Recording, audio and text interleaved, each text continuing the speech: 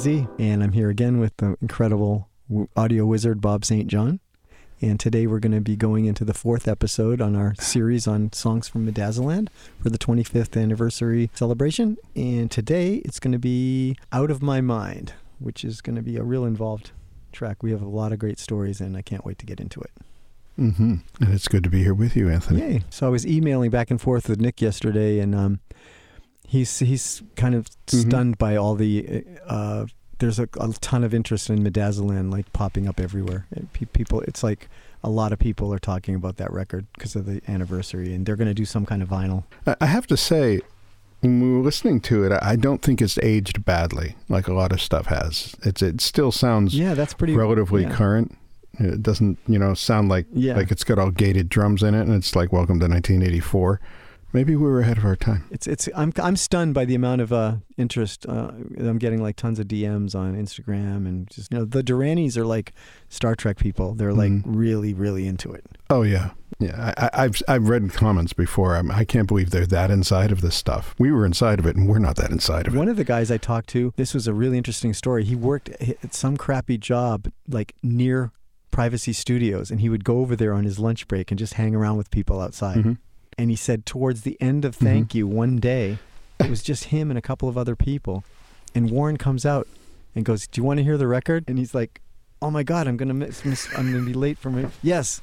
So he goes in and he's like, I'm probably going to be fired. But he sat there and listened to the Thank You in its entirety in the studio with Warren so loud that his head was going to cave in, And yeah, he was like, How cool in his early that? 20s, and he's been like a rabid fan of You, Me, that record, and Medazzaland ever since. People sometimes tell me they've heard this track or that track, and because we live our lives outside of it, so we don't ever really get to see it in that light that other people it's do. like a microcosm. It really is. It's very gratifying. I was thrilled and honored that they made me sign stuff. I'm like, that's crazy. Well, before the internet, we didn't have connection with people like this. So, they'd say, "Well, did you work on a Duran Duran album?" And said, "Yeah." And they'd be like, "Did you work on Rio?" That's the only song that matters. Not that Duran Duran. Like Hungry Like the Wolf, the Reflex. No. I did Crystal Ship, the remake. It's really, really, really special to go get this kind of recognition for something that happened 25 years ago. It means a lot to me that the people still enjoy it after all this time. It really is. It's an awesome thing. Yeah. Okay, let's I listen. got the song. So do you want to play the track and then we can go from there?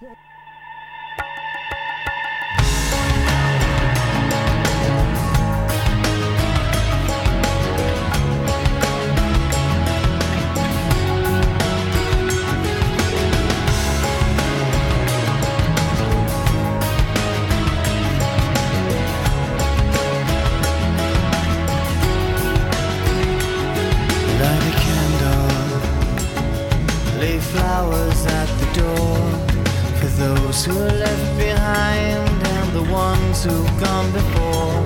But here it comes now. Sure as silence follows rain. The taste of you upon my lips, the fingers in my brain, ever gentle as it kills me where I lay. Who am I to resist?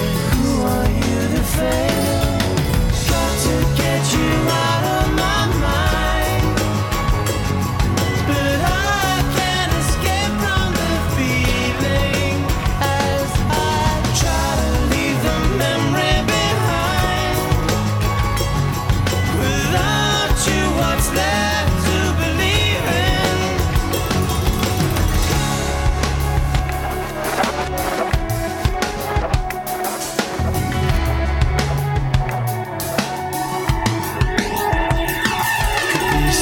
Sorry for the way it had to go, but now I feel your presence in a way I could not know. And I wonder, do you ever feel the same? In whispering darkness, do you ever hear my name? Got to get you out of my mind, but I can't escape from the feeling as I try to leave the memory behind.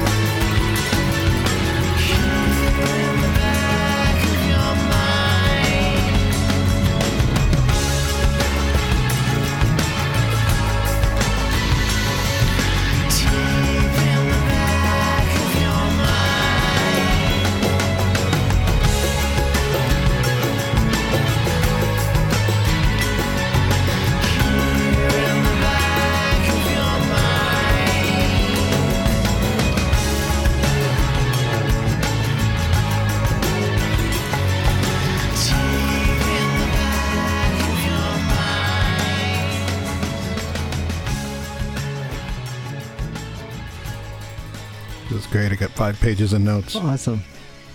Wow. That brings back some memories. Wow, I haven't heard that in a while. The last time I heard that, I was half awake in bed. I'd fallen asleep with the movie The Saint on, and I woke up during the outro credits, and I'm like, what is that? It sounds so familiar. And then I realized when we did the mix, I was using a little bit of the subharmonic synthesizer on the toms because I felt it caved my head in my bedroom 14 years later. Sounds sick on the toms. Those toms are incredible. That's Dave DeCenzo. We'll get into that. Well, we worked on this one in Boston. We didn't work on it in London. This was one of the later mixed the tracks. Whole thing in Boston? I believe. No, I didn't know that. This whole song we mixed in there. Boston. So crazy. Yeah, I think we started working on it there, but it was so impossible. I mean, when I was listening to this, and I was in my 4th set of notes here, it's just I'm listening like there is so much music there. And so I think we spent a couple of days on it in London, and then that was easily 3 days in Boston mixing that. I put that in quotations because I don't know when we decided to put the drums in it because it didn't have that originally. I wanted to recut the drums, and this is a good story to start with. We were in Boston working on stuff, and we got a random phone call it must have been around 10 in the morning. I was on my way to Chelmsford to pick up my drums because I didn't like whatever set we had at the studio because I was going to cut some drums on this and undergoing treatment. I guess I must have had a cell phone by this time, or maybe it was the beeper thing. I don't remember that. But we get the news that Simon Le Bon and John Taylor are at the airport, and they're on their way to Sound Techniques. And it's completely unannounced, and we're like, oh, my God. This by the way, was like the Thanksgiving Eve. It was like that right before Thanksgiving. Oh, my gosh, you have a great memory. I don't remember that at all. Yeah. No, this I remember because I know I'm going to tell the story that goes with that story too, so that's why I remember it. But it was that was Thanksgiving 96. Incredible. So I hurried up to get there and get the drums loaded in and all that stuff. And so they came in and they were setting up in the other room to do some extra bass stuff with John in the studio. You have to preface this with the fact that John was already pissed off at us because of what we did with with Lay Lady Lay. Had somebody come in and play fretless on it. I don't remember why. That was but he was really sweet and cordial to us. He's a nice guy. I came there because it was actually like Thanksgiving evening. Oh, that's crazy. Yeah. So that night before the day that we were going to work on this song, we I don't remember what we were working on. We weren't working on this song. We were working on, maybe it was Undergoing Treatment. But anyway, when we finished around 11 or 12, Simon said, "Do you want to go out for a drinky?" And I said, yeah, sure. So we went to this place. I think it's called It was called Julian's at the time. It's this massive billiard bar in the back bay. Jillian's, yeah. And so Simon and I go in there, and of course he's incognito with like glasses and this like kind of cool hat, but like he's so tall, he's still Simon Le Bon no matter what he puts on. And like everybody was recognizing him. It was like a trip. So we're in there at the bar and we just had a crazy night. I mean, we drank a lot of Cosmopolitans. Then we ended up there in another place. Then we ended up at Division 16, and Steve Ferlazzo, I think, was bartending there. And Steve is Avril Lavigne's musical director. That's some crazy shit. He was the manager, and so we closed Division 16, and the door locked. They locked the doors. They locked the doors with all the regulars and you guys partying inside. with Simon Le Bon, and then we go to somebody's house, and I don't remember that much after that, but I remember we were dancing. Yeah, I remember that part of the story. If you want me to recall it for you, Dancing Till Dawn. That's a great song title. So I get back. Yeah, so Disco I'm staying at the hotel across the street from the studio, and I think you are too. Right? Yeah. Well, what happened was I was going through a divorce at the time, and I didn't want to be near my house, even though it was only about half an hour away. And I had asked the band. I said, can maybe get me a hotel across the street? And honestly, I liked it because I could work 6 a.m. to 6 p.m., which I'm not nocturnal like the rest of you crazy people. And so I had a room. You had a key too, because I gave you a key. There were 2 beds there. Yeah. So I'm laying in bed, looking at the clock, and I'm like, is that 4:30? And it was, I didn't want to turn the light on, but I could see light come in. It was right across the street from the studio. And I looked over and I didn't see you in the bed. I'm like, I wonder what happened to this guy. Because when you left with him, I said, don't get him killed or arrested, okay? And you're like, yeah, no problem, man. I got it covered. So Sure you do. I come in and I remember. Yeah. I as I'm laying there, it was like 4:45, and I heard like the card key in the lock. And you walk in, and the second you walk in, the aroma in the room is as if you just poured a bottle of Stoli on the floor. And I could hear you. You're like, and then you get in bed, you pull the sheets back, fully dressed. You didn't even take your shoes off. You just got in bed and covered yourself with it. And me, I'm ready. I'm ready to get a big one, Dunkin' Donuts and go to work. And this guy here, he's like, oh my God, you got to be kidding. And so I had to say something. And I said, hey, and you just said, and you said it exactly like this: don't ever go drinking with Simon. I don't remember that. That's an amazing story, dude. I was embalmed. That's exactly what you said. I tried to keep up with him. I was embalmed. embalmed. I was totally embalmed, and I had the worst hangover I've ever had in my life. So this brings us to the point of the story. We get into the studio at whatever time it is, and I'm like, there's no way I'm playing drums today. I said, there's just no way, Yeah. This is the next day. You're right. It's the next day. It's the day after Thanksgiving. Thanksgiving. Like, oh my God, I got to call Dave DeCenzo. He would be great on this track, And I even heard like Dave in my head, because it was like he's technically far superior to me, like more advanced, like as far as. And I heard something a little bit advanced, going with that Middle Eastern flavor with the Talvin side loops and everything. So I call up Dave. I'm like, Dave, what are you doing today? He's like, why? And I said, do you want to play in a Duran song? He's like, on my way. And so that was it. So Dave DeCenzo gets his drums in, I think, or did he use mine? I don't remember. I think he didn't know. He brought his kit. I mean, the thing is, I'll never forget this, because back then, this was all before Pro Tools, before things were really easy. We're in the middle of a mix that's got 90 channels on it, and we're going to set up drums in the same room we're recording. We couldn't get in the other room. And for me, back then, that would be the stuff of my personal nightmares. So Dave set up, and we were in the SSL room, which was not the ambient space. So it was the dry space. And we're just going to have to make this work, because we've been pulling our hair out with the song already. So I think he had a cassette of the song. You sent him, we couldn't do that stuff then. Yeah. He just heard it that day. That's what it is. He heard it that day. I know how he makes charts. He just I wish I had just the drum track, because that's superhuman what he did. It was incredible. It's superhuman.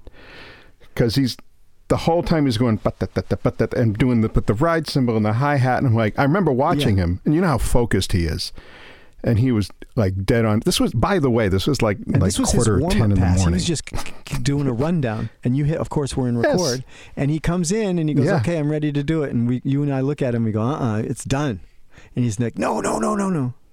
Yeah, we punched in one part. We punched in just the fill out of the bridge, and that was it. That's amazing. Yeah, I remember like it was yesterday, because you and I we were looking at each other in total astonishment, because any other drummer would have crumbled. And he's one of the greatest drummers in the world alive today. He's a great player. He's come into his own. Yeah, and he's so humble about it. I remember just thinking, and what it is with that track that actually pulled everything together that we couldn't tie together. And we can't say enough about him. He's See, there's people that have like crazy technique like that, but they don't have that greasy feel. And he's got as much James Brown isn't in him as he does like Chad Wackerman or Dave Weckl or any of those high level chops guys. But he's just got that greasy feel. It's unbelievable. He's not stiff. You could have had somebody play that really stiff, then we probably could have used the machine. Yeah, so that really... And keep in mind, he's playing around all of that shit. I know. Yeah. The tabla, the loops, the grooves, the noises, pre-existing guitar tracks, pre-existing bass tracks. We didn't recut any of that stuff. He just worked around it. Backward stuff I added. I remember, I you know what? I do remember working in London on this, because I remember going through DATs of Talvin Sai. Ah, right. But because there was a lot of live percussion of him that he played to a click at that tempo, and I picked the pieces and then loaded them into my Akai and then did my thing. God, how long did that take you? Yeah, not a few hours. Then we had to work on some of it in London. That's it. But I don't think we actually mixed it. I think we just started it over when we came to Boston. And we were in the big room with the electrostatic speakers. I remember that.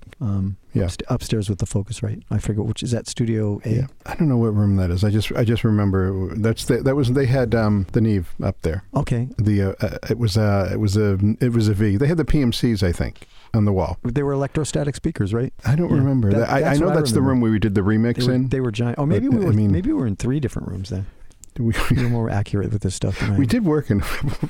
But anyway, so yeah, Dave saved the day, and yes, back in Boston, then we started just putting. That really kind of was the turning point. We started putting everything together. Yeah. And that actually pulled the song together. I was listening to it, and my typical, once on every record manual flange. I heard that. Is there a tape flange on there? That's a genuine tape flange done old school with my thumbs. And where was that from going what to? That's right before the second verse. Yeah, that's an amazing. I remember taking. It's on that I remember you took like hundreds of passes to get the perfect one. I remember it wasn't quick. Yeah. No, it's never quick. Tell people a little bit. Sounds great. Can you tell people a little bit about that process? Because people don't do that anymore. They do use plugins now. I still do. Do you? I actually have a cassette machine with a vari speed, and what I'll do is I'll record my audio from the computer into it, and then I can turn the vari speed, and get a genuine tape flange. Oh, that's really cool. The technique was usually involved using 3 machines, where you did 2 identical machines, and you would record to the third machine. And what you would do is if you rubbed your thumb on the flange of the reel, it would actually causes a difference in time, because now less tape is passing through the heads. And as you move your thumb, the sweep goes, and you can hear the sweep go down. And as you get further away in time, then you start hearing like a doubling sort of sound. I see. And I did it a different way, which is I just did it against the track itself from another machine. You recorded the whole mix and then did it. Yeah, the genuine way they did it back in the 60s, like Ichiku Park, that stuff was with 3 machines. Wow. That's so cool. And then you just edit it into the master take. And when you said... It's a little piece of music history. You use the word flange, so is the tape flange, is that where the name comes from? A tape flange comes from you rubbing your thumb against the flange of the tape. So there's the origin of what a flanger is. That's it. Wow, I didn't know that. That's really cool. Yeah, it's a pain in the ass thing to do. That's why. Well, the way I did it was a pain in the ass. That's so cool. If you have 3 machines, 2 identical machines, you can do it much faster, but I like to do things the hard way. Any other interesting notes in there? Let's talk about the vocal sound. The vocal sound's amazing, and all Simon's parts. His harmonies are so wonderful on this too. Did we record any of him on this? I remember us recording some stuff on this record. Harmonies. I remember we recorded the harmonies. I remember him doing them at Metropolis, and I was amazed. He came with he just would come up with those on the top of his head, and they're always those cool 4ths and 5ths and those amazing voicings. He just has a gift for that. And the thing is that I think people underestimate him sometimes, because he has an encyclopedic knowledge of music, and he'd start throwing stuff at us that you didn't think he'd actually listen to. Yeah. Remember what was that song? We were doing, I think we did mixes for an IMAX release. Oh yes, I remember Rio. We did a Rio mix. What song was that? We did Rio. We did Rio and White Lines, I think, which is where we got a lot of the voiceover parts. That's right. For White Lines from that same show. And I remember he came in and he was singing this weird atonal stuff, and he's like, I'm thinking it's like Schoenberg. I'm like, Simon? It's amazing. I think after we left, we tuned it to something that carbon-based life form could digest. But we didn't do a lot of that stuff back then, though. No, that was in the Once Upon a Time.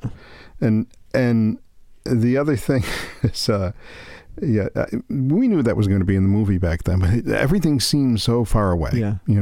I remember. Yeah, I remember. We did know that was going to be in the movie, right? Yes. Yeah. Yeah. The thing is, you work on a lot of records, people say, oh yeah, this is going in a movie, this is going in a commercial, this is going wherever. And the thing is, it's like, yes, wherever you say it's going is where it's going to go. Yeah. And basically we'll believe it when we see it. And like I said, I completely forgot about it until, I happened to see the movie. That motif, I think, plays in the movie to begin with. Sure. And that's written into the song. So I think you recognize it. That's Nick's line, and that's it's an iconic line and sound. I know it's a lot of layers of synths. I remember, his Jupiters and all that stuff. I can barely remember. As I'm listening to it, I'm like, all these layers tracks, keyboards, and sounds. Yeah. The stuff all becomes like one really interesting blend. If you listen to it 3 times, you'll get a whole bunch of different things every time you hear it. If you focus on something. What about that sound that starts the song, that flyby thing? I don't remember that. Like, where did that come from? That you had to do that. That doesn't sound like something I was wondering. It sounded like something I might have done. I just don't remember how we did it. We might have taken something. And well, it's a chord too. Yeah. You're playing a chord with it. Yeah. Yeah, it's just so many good things. I don't think that existed when we got the track. And I think that was an invention. Yeah. I'm pretty sure. It's cool. It was like... Yeah, the original track as we got it just started with the tabla thing. Okay. Yeah, that was fun. Yeah. I think I might have played with some tambourine or something on there too. I think I had that old tambourine that only had 4. I think you played a lot on it, more than tambourine. Yeah. it had that. I had this great tambourine which I called the tambourine. That was the title, and it had like. That's right. I remember. Didn't we record that and you sampled it? It's on hundreds of songs. I mean, it was the sound because it was never overbearing. It always cut through, and it had maybe 5 jingles on it out of the whole thing. Most of them were missing, and I treasured it. And then one day, years later, I was having a horrible time and I couldn't get a swing factor that I was happy with in a song, and I threw it down and it shattered into a million pieces. Oh my God. And it was like, I'm like, there goes the tambourine. It was really a sad moment. It's like your beautiful China cymbal. Oh, man. Sad moment. And I grabbed one of the jingles off the floor, and I still have it. Hey, did we have the poker chip then? Yes, we did. Do you remember? Oh, yeah, we had the poker chip. Yeah, the poker chip was in London. And who ended up with the poker chip? I think I have a picture of that somewhere. That's a story in itself. I used to have this. It was a poker chip. I forget where I got it. And we would put it on whatever console for good luck, wherever we were working. And we did that for quite a few years. The chip, it was like always with us. And then I think it became sort of like an emotional support chip. Yeah, it was exactly. It was good luck. We decided that and it was working for us. Actually, it really was. Until we were at the Hit Factory for like a week working with Blondie, and then we were in a rush to get out of there, and we left the chip on the board, and Biggie Smalls and his crew came in and they took over, and I asked Carl to go check for the chip the next day, and it was gone. So yeah, that's the end of that story. I think he said we couldn't get it back. Yeah. I think that they didn't want us to have it. I think that everything changes with the chip. I have a picture somewhere that on the console.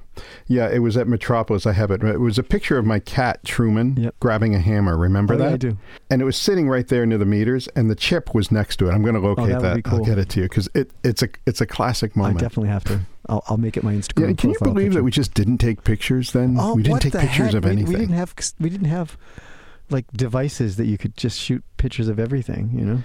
I know, but you wouldn't just grab somebody like Simon and say, "Hey, let's do a selfie." Yeah, I know. We feel like a creep. Do stuff like that back then. And now it's like if you don't do it, they're kind of disappointed. Yeah, like, don't you like me? I wish we had more pictures. I think there's like 3 or 4 pictures of us at Metropolis. That's it. I might have 1 or 2 here. I've got the one of us at the console with Jonathan. Yep. And I've got one with. So that had to be during that time. That's crazy. So where were we when we got on the poker chip? I lost my place here. Well, we were just talking about when we were at Metropolis.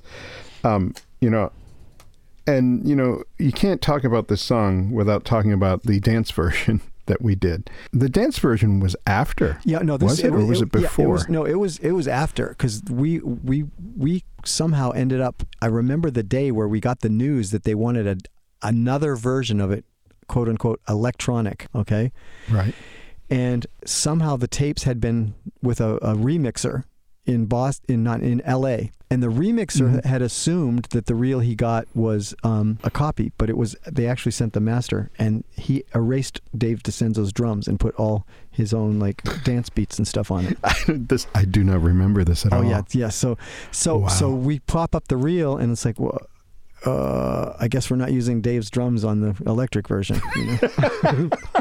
and we couldn't tell anybody, and the stuff that was there was definitely not going to work for what we were doing. So it was like we had to start from scratch, and people from Virgin Records were coming that night.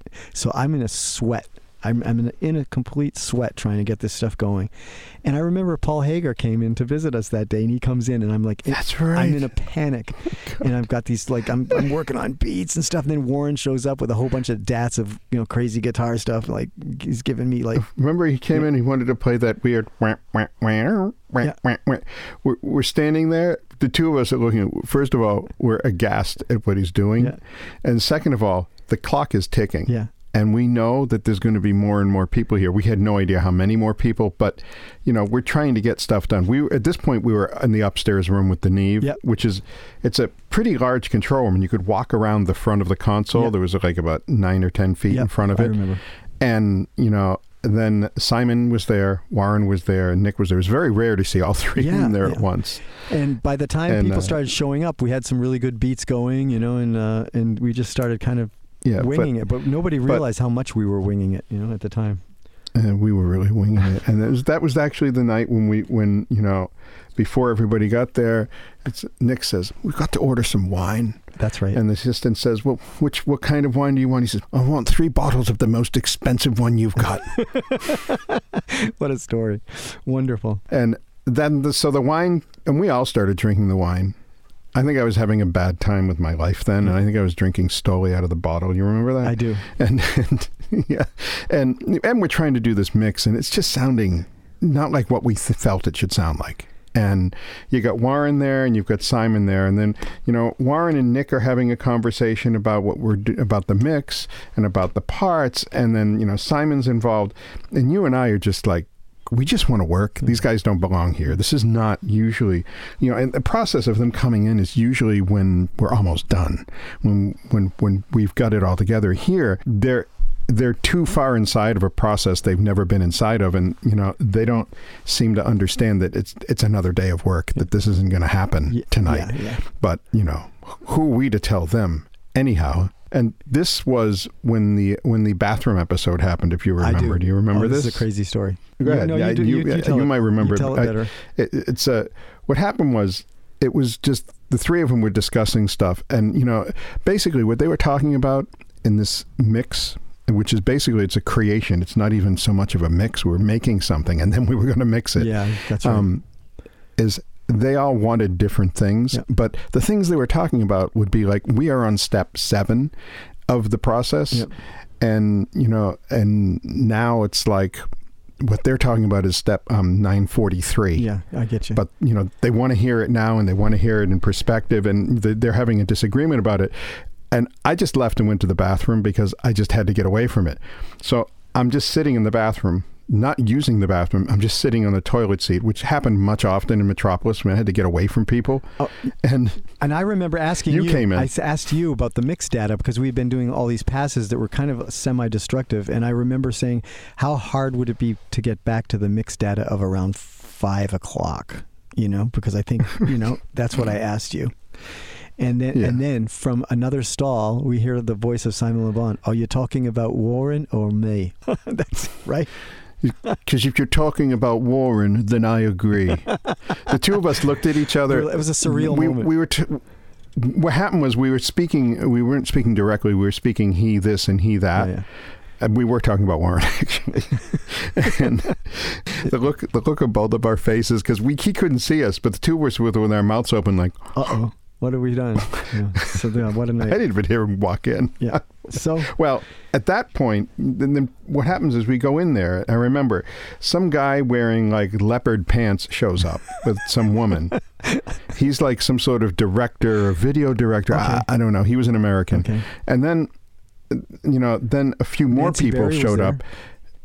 Yeah, she was there. Of Virgin Records at the time. Yeah, his wife. She had a big glass of wine, and she was hanging over the front of the Neve console, holding the wine glass and looking at me and saying, "This doesn't sound very good, does it?" And I actually gave her the look of death, which probably wasn't nice. But so I left the room because I was having more issues with my divorce, and remember, my wife would call me and harass me for half an hour, And so that sideshow was going on in my life. And when I come back in the room, there was no less than 25 people in the room. Yeah. Everybody's dancing. I don't know what happened. Yeah. but it was a rock and roll party. Somebody was smoking, there's wine, there's vodka, and we're sitting there, and you and I are trying to work. Yeah. And so we're sitting at the console, now we're pretending like we're working, but we can't even hear over the din. I don't remember any of this part. Chaos. Yeah, I remember this. This is funny. Well, I remember I said something too. I said, we got to stop. I can't work in this environment. It was one of the patented Bob St. John diva moves. Yeah. Which is, oh, wow. I think I don't know if I said anything or you said anything, but eventually everybody got out so we could work. Yeah, that's right. Yeah, and it came out fine. And I haven't heard that version in a long time. Yeah, we have to. If you can dig it up, we would love to share it here. Do you know what it was called? It was called the Electric Version, is what it was called. one of our funky names that they always loved so much. That wasn't so creative, that one. But I remember there were several other mixes. Other people did them too. There was like a CD5 with 4 or 5 mixes, which I don't have in my collection. Yeah, I would love to get that. If anybody out there knows where I could get one of those for the collection, there's a CD5 with a that song. We did a lot on that song. Yeah, it was a wonderful time.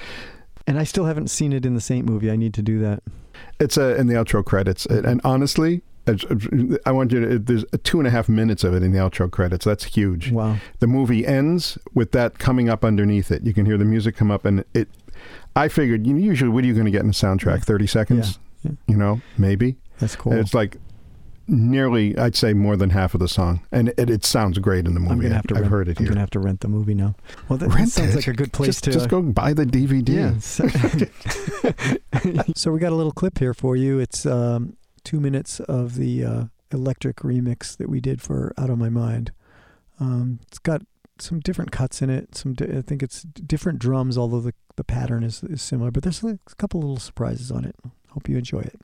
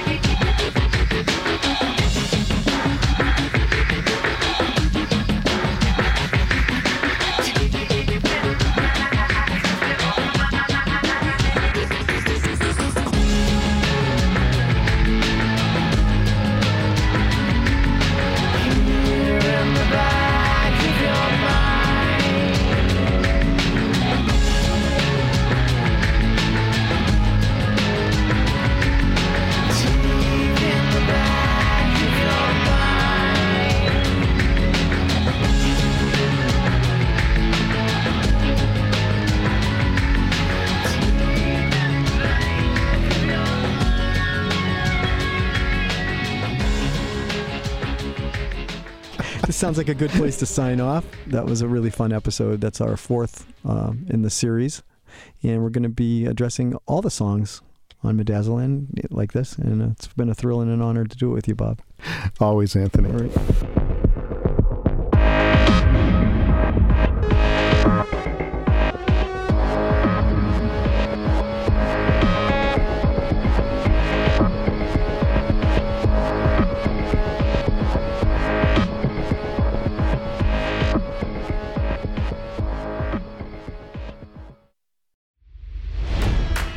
It's NFL draft season, and that means it's time to start thinking about fantasy football.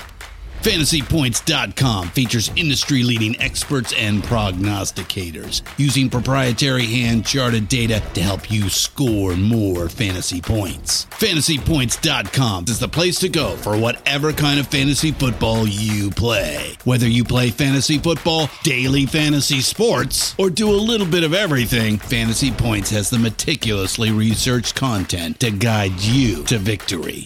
And why wait for the fall? Fantasy Points also covers the new spring football league, the UFL. Join the guru, John Hansen, Scott Barrett, Joe Dolan, and other massive names in the fantasy football universe with an exclusive offer. Use code Pantheon for 15% off any Fantasy Points package, including the all-in package, with access to every article, tool, and data nugget that Fantasy Points has to offer. That's FantasyPoints.com and code Pantheon for 15% off at Fantasy Points. FantasyPoints.com, code Pantheon. Score more fantasy points.